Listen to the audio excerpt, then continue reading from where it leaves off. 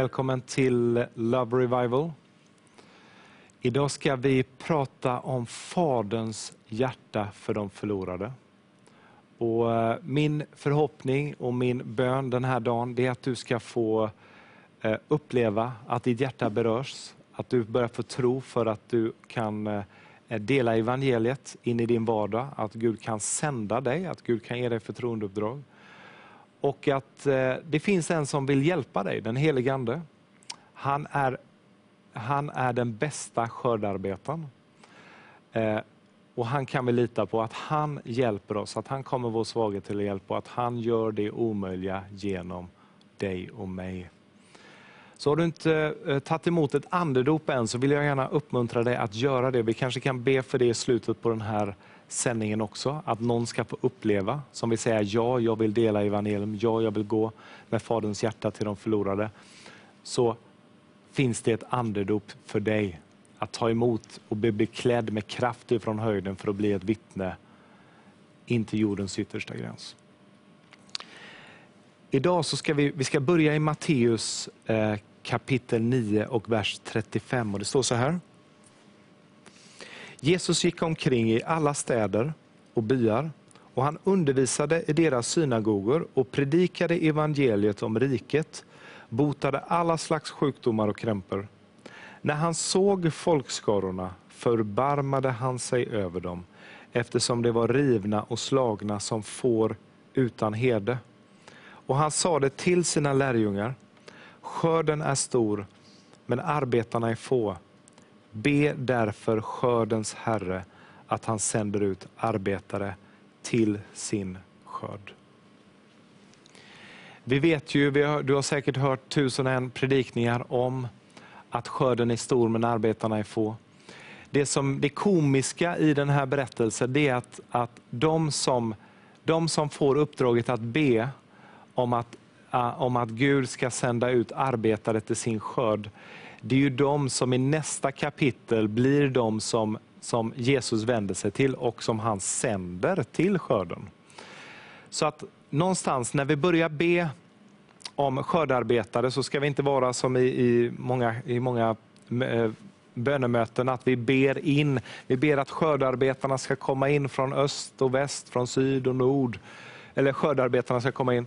Och så glömmer vi bort att titta på oss själva. Jag tror att det är så. När vi börjar be om skördarbetare, när vi börjar be om skörd, då måste vi ställa oss själva till förfogande också. Så kanske det faktiskt är vi som blir bönesvaret på den bönen. Så det ska vi ha med oss.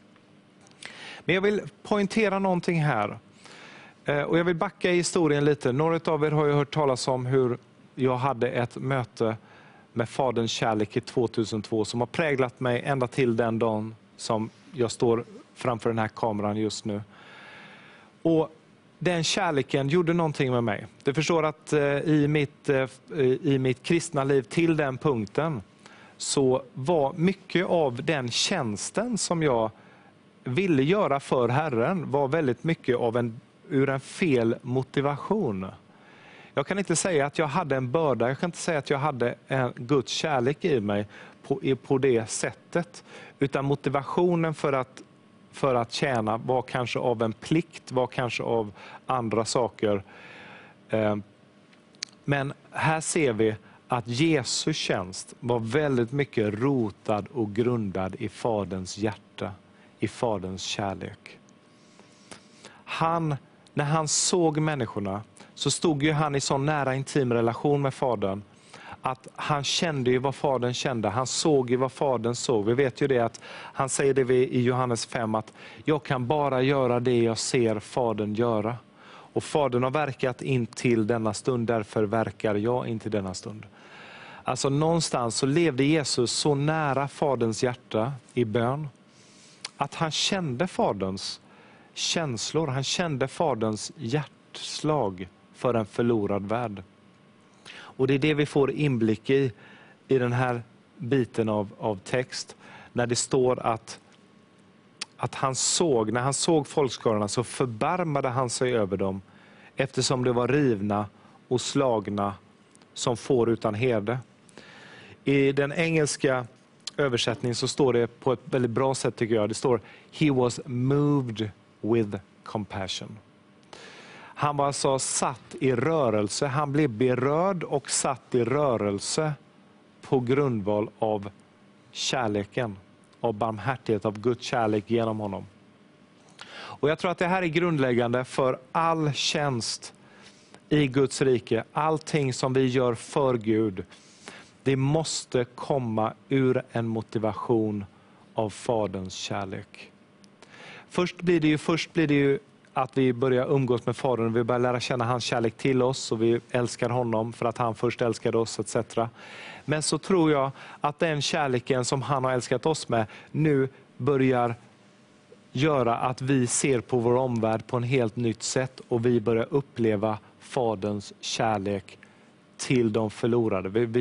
Det blir ett utflöde från den kärleken som han nu har älskat oss med till en förlorad värld. Och vi vet ju det att när Jesus döptes så fick han ju höra de här orden. Du är min älskade son i vilket jag har min fulla glädje eller välbehag. Och det är där Jesus tjänst börjar. Jesus tjänst börjar inte med att han fick kraft och dynamis, alltså liksom dynamit ifrån himlen, kraft ifrån himlen genom den heliga ande så att han kunde göra mirakler, kraftgärningar och vara till så stor välsignelse. Utan det börjar med att samtidigt som han fick dynamis, samtidigt som han fick den heliga ande på sig och över sig, så talade Gud ifrån himlen, du är min älskade son. Och det börjar där att man blir etablerad i kärlek, precis som Jesus blev etablerad i kärlek. Han blev bekräftad, han kände kärleken den dagen, han kände kraften komma över sig, men han hörde också Fadern bekräfta ifrån himlen och säga, du är min älskade, långt innan du har gjort någonting för mig. Långt innan du har presterat någonting, långt innan du har gjort ett mirakel, långt innan du har välsignat någon, långt innan du har hjälpt någon i behov, så har jag älskat dig. Och jag tror det här är så key, det är så viktig uppenbarelse. Att först måste jag bli etablerad och grundad och rotad i Guds kärlek till mig. För att jag ska vara till en god effekt för min omvärld. För hur vore det om vi predikar kärlek utan att ha kärlek? Hur vore det om vi har all uppenbarelse i världen men inte har kärlek? Du vet att jag har stött på människor som har otroliga uppenbarelsegåvor men som nödvändigtvis inte har Faderns hjärta. Och då blir det ingenting värt, säger Bibeln. Så Jesus bedömde människor på så sätt. Han bedömde inte människor på hur mycket tro du hade, om du kunde förflytta berg, om du hade uppenbarelsegåva, om du kunde profetera eller kunde kasta ut demoner. Utan vad han satte som värdefullt när han tittade på människors liv, det var om människan hade Guds kärlek i sig. Han säger det till en farisé, han säger, nu vet jag att du inte har Guds kärlek i dig. Så att det här är så grundläggande och det är så viktigt att Fadern, när han kommer i Johannes kapitel 15 och han går fram till vinstocken och tittar på grenarna, så är han inte intresserad av hur mycket lövverk det är. Han är inte intresserad av hur rak grenen är. Han är inte intresserad av hur kraftig grenen är. Utan han är intresserad av en sak, och han letar efter en sak i Johannes kapitel 15. Han letar efter frukt. Och endast frukt. Och det frukten som vi känner till, som du säkert känner till, det är ju faktiskt Guds natur i oss. Det är kärlekens frukt. Det är att Fadern vill hitta sin egen natur i sina egna barn. Och det här är så grundläggande att vi kan stå i tjänst och vi kan betjäna tusentals människor, men gör vi det inte ifrån en motivation av kärlek, ja då kommer människor inte uppleva Guds kärlek, och ur Guds perspektiv så kommer det inte vara någonting värt. Jag brukar ge en lite sån här exempel på flickan som skriver ett kärleksbrev. Jag älskar dig, jag vill leva med dig resten av mitt liv etc. Och så innan hon lägger ner det i kuvertet så marinerar hon kuvertet och brevet med parfym. Och så försluter hon det i kuvertet och så kommer det till den unge mannen och så öppnar han brevet och så läser han: jag älskar dig, jag vill vara med dig resten av mitt liv. Men det är inte orden som talar det starkaste ordet, eller som talar det starkaste språket, utan det är doften som kommer ur brevet. Du kan känna, den unge mannen säger, jag känner att den här flickan älskar mig. Du doftar gott om det här. Och så är det med Gud. Gud vill inte bara att vi kommer med orden. Gud vill inte bara komma med gärningarna. Utan vi ska komma med doften av hans kärlek. Vi ska komma med kärleken. Vi ska vara impregnerade av den kärleken som han har till oss. Ska komma igenom oss till en omvärld. Det andra som jag tänker på här i skriften i Matteus 9, 35-38. Det är ju det här att inte bara ska vi vara motiverade, precis som Jesus, av en kärlek att gå till de förlorade. Utan också så ska vi vara villiga att vara skördarbetare. Vi ska ta på oss beredvillighetens skor och vi ska gå ut och vara villiga att han leder oss till platser som vi kanske inte hade premediterat eller tänkt på. Att han leder oss in i det som han har förbestämt till sina skördefält. Och det är ganska intressant. Det står att han sänder arbetare ut till sin skörd. Det betyder att han har en skörd. Och jag tycker det är en tröstande tanke faktiskt. Att han har fält där han vet att det är moget och det är klart. Och det finns något underbart att vi kan bli sända, att vi inte bara går på måfå. Det är underbart att vi har en villighet att dela evangeliet, motiverad av kärlek. Men det finns något underbart att vara ledd av den helige Ande till en plats där det finns människor som Gud vet är mogna, människor som Gud vet, som han vill möta, som han sänder dig till. Och jag vill ge dig ett sådant exempel. Jag bodde ju som sagt i San Antonio, Texas i 6 år. Och strax efter mötet med Faderns kärlek så började jag få förtroendeuppdrag. Gud började sända mig till individer, till sammanhang, till geografiska platser där jag mötte människor. Och vid ett av de här tillfällena så hade jag en vision. Och visionen kom när jag faktiskt satt och tittade på tv en kväll. Och när jag satt och tittade på tv så upplevde jag Guds närvaro kom in i rummet. Jag stängde av tvn och jag började vända mitt hjärta till Fadern. Och det som hände, det var att i mitt inre så fick jag en vision framrullad för mina ögon. Och i visionen så såg jag mig själv ta mat och förnödenheter, åka till ett utsatt ställe som heter Cassiano Homes på västra sidan av San Antonio, Texas. Och jag såg mig själv dela ut mat i det här området som ett fordon för Guds kärlek. Och jag såg mig själv predika, jag såg mig själv be för människor till frälsning och att människor skulle få uppleva Guds kraft, och jag såg helanden ske etc. Och jag hörde Guds hjärta. Han bad mig, han hade sett ett rop komma inför honom och det hade rört vid hans hjärta, och nu hade han kommit till mig för att sända mig med sin kärlek till det här området. Och jag visste inte exakt allt som skulle hända, men jag fick vissa detaljer om vad jag skulle göra. Jag såg de faderlösa, jag såg de prostituerade och jag såg de ensamstående mammorna. Och jag visste att Gud sände mig. Det blev som visionen hade visat. Jag hade beredvillighetens skor på mig. Jag gick på Guds vägar. Jag var motiverad av kärlek. Jag hade känt hans hjärta. Han hade visat mig lite av sitt hjärta för det här området. Och det blev en fantastisk historia av det förtroendeuppdraget. Jag spenderade 3 år i Cassiano Homes. Vi såg många människor komma till tro. Vi såg så många mirakler till en milda grad att det var många speciella under och tecken som hände. Bland annat var vi med om fantastiska övernaturliga tecken. Vid ett tillfälle så fylldes hela platsen. Du måste förstå att vi var ute på gatan. Ett av de här ställena som vi var på var under ett stort träd. mitt i liksom the housing project i det här gettoområdet. Och det här i Texas, det är lite av öken. Det är inte så mycket växtlighet i städerna etc. Det som händer, det är att helt plötsligt så fylls hela platsen där vi står av en rosdoft så stark så att det gick inte att förneka. Det var så utgjutet och människor blev förundrade, de som var samlade där. Och de undrar, vad är detta? Varför luktar det så starkt rosor här just nu? Jag hade inte reagerat så mycket på doften om det inte var så att jag kände en otrolig närvaro av den helige Ande och Guds kraft bara föll på den platsen som vi var.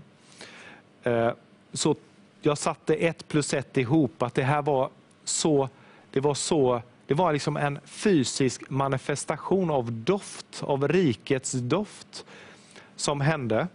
Och det som var fantastiskt, det var att det var en kvinna som blev så överrumplad av Guds kraft. Guds kraft kom så starkt så att hon kunde inte stå på benen, så att hon föll till marken och blev befriad av en ond ande. Ja, det finns onda andar. Och vi läser i skriften också att människor blir befriade ifrån onda andar. Den här kvinnan blev befriad på grundval av att riket kom på platsen. Och doften av riket, av rosorna, the rose of Sharon, rosornas doft kom och frihet för de fångna kom.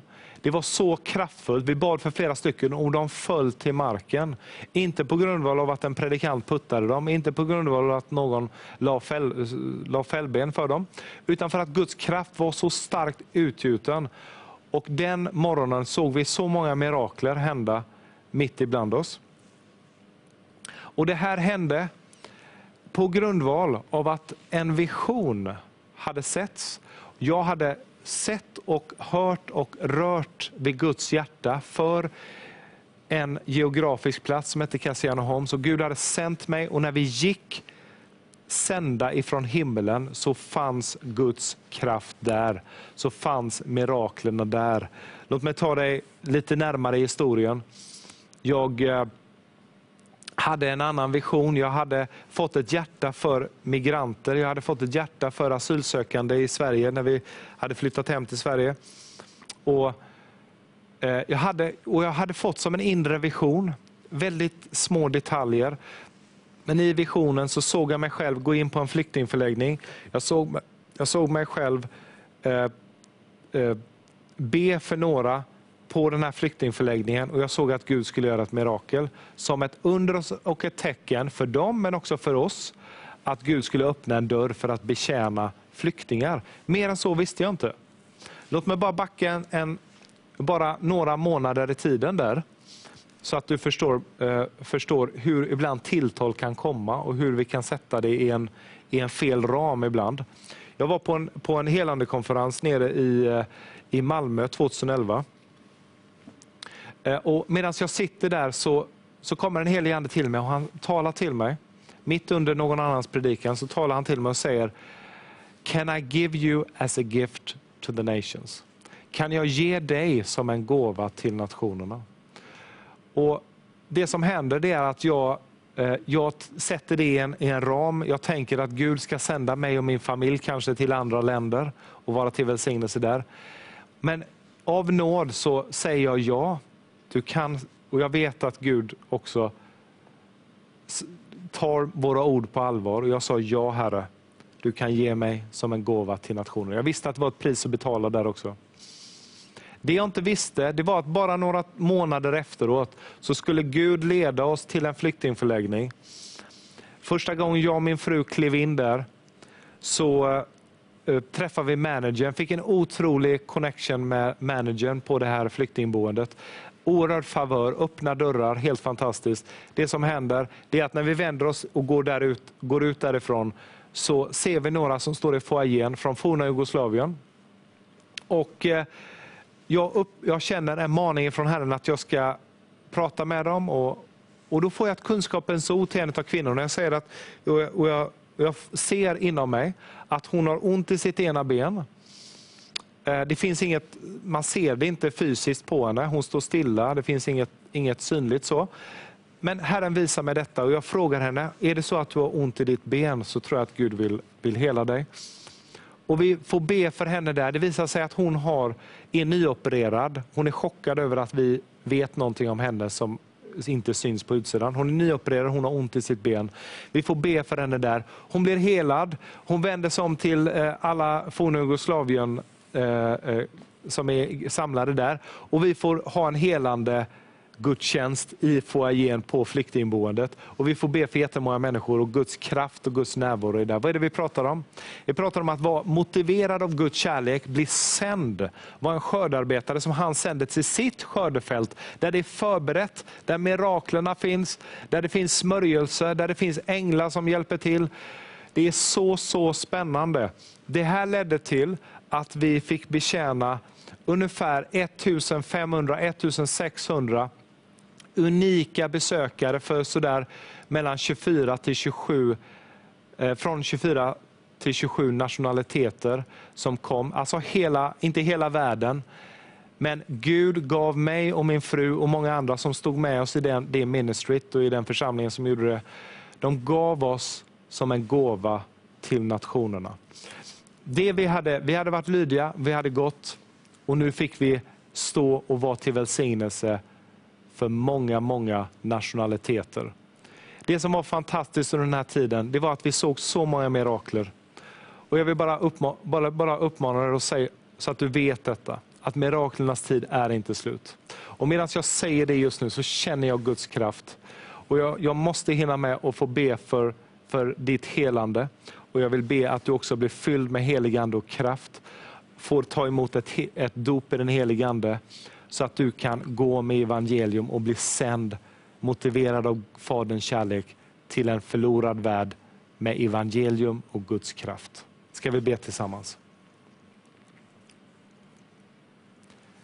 Tack Fader att jag känner din helande smörjelse just nu. Och jag vet att du helar någon.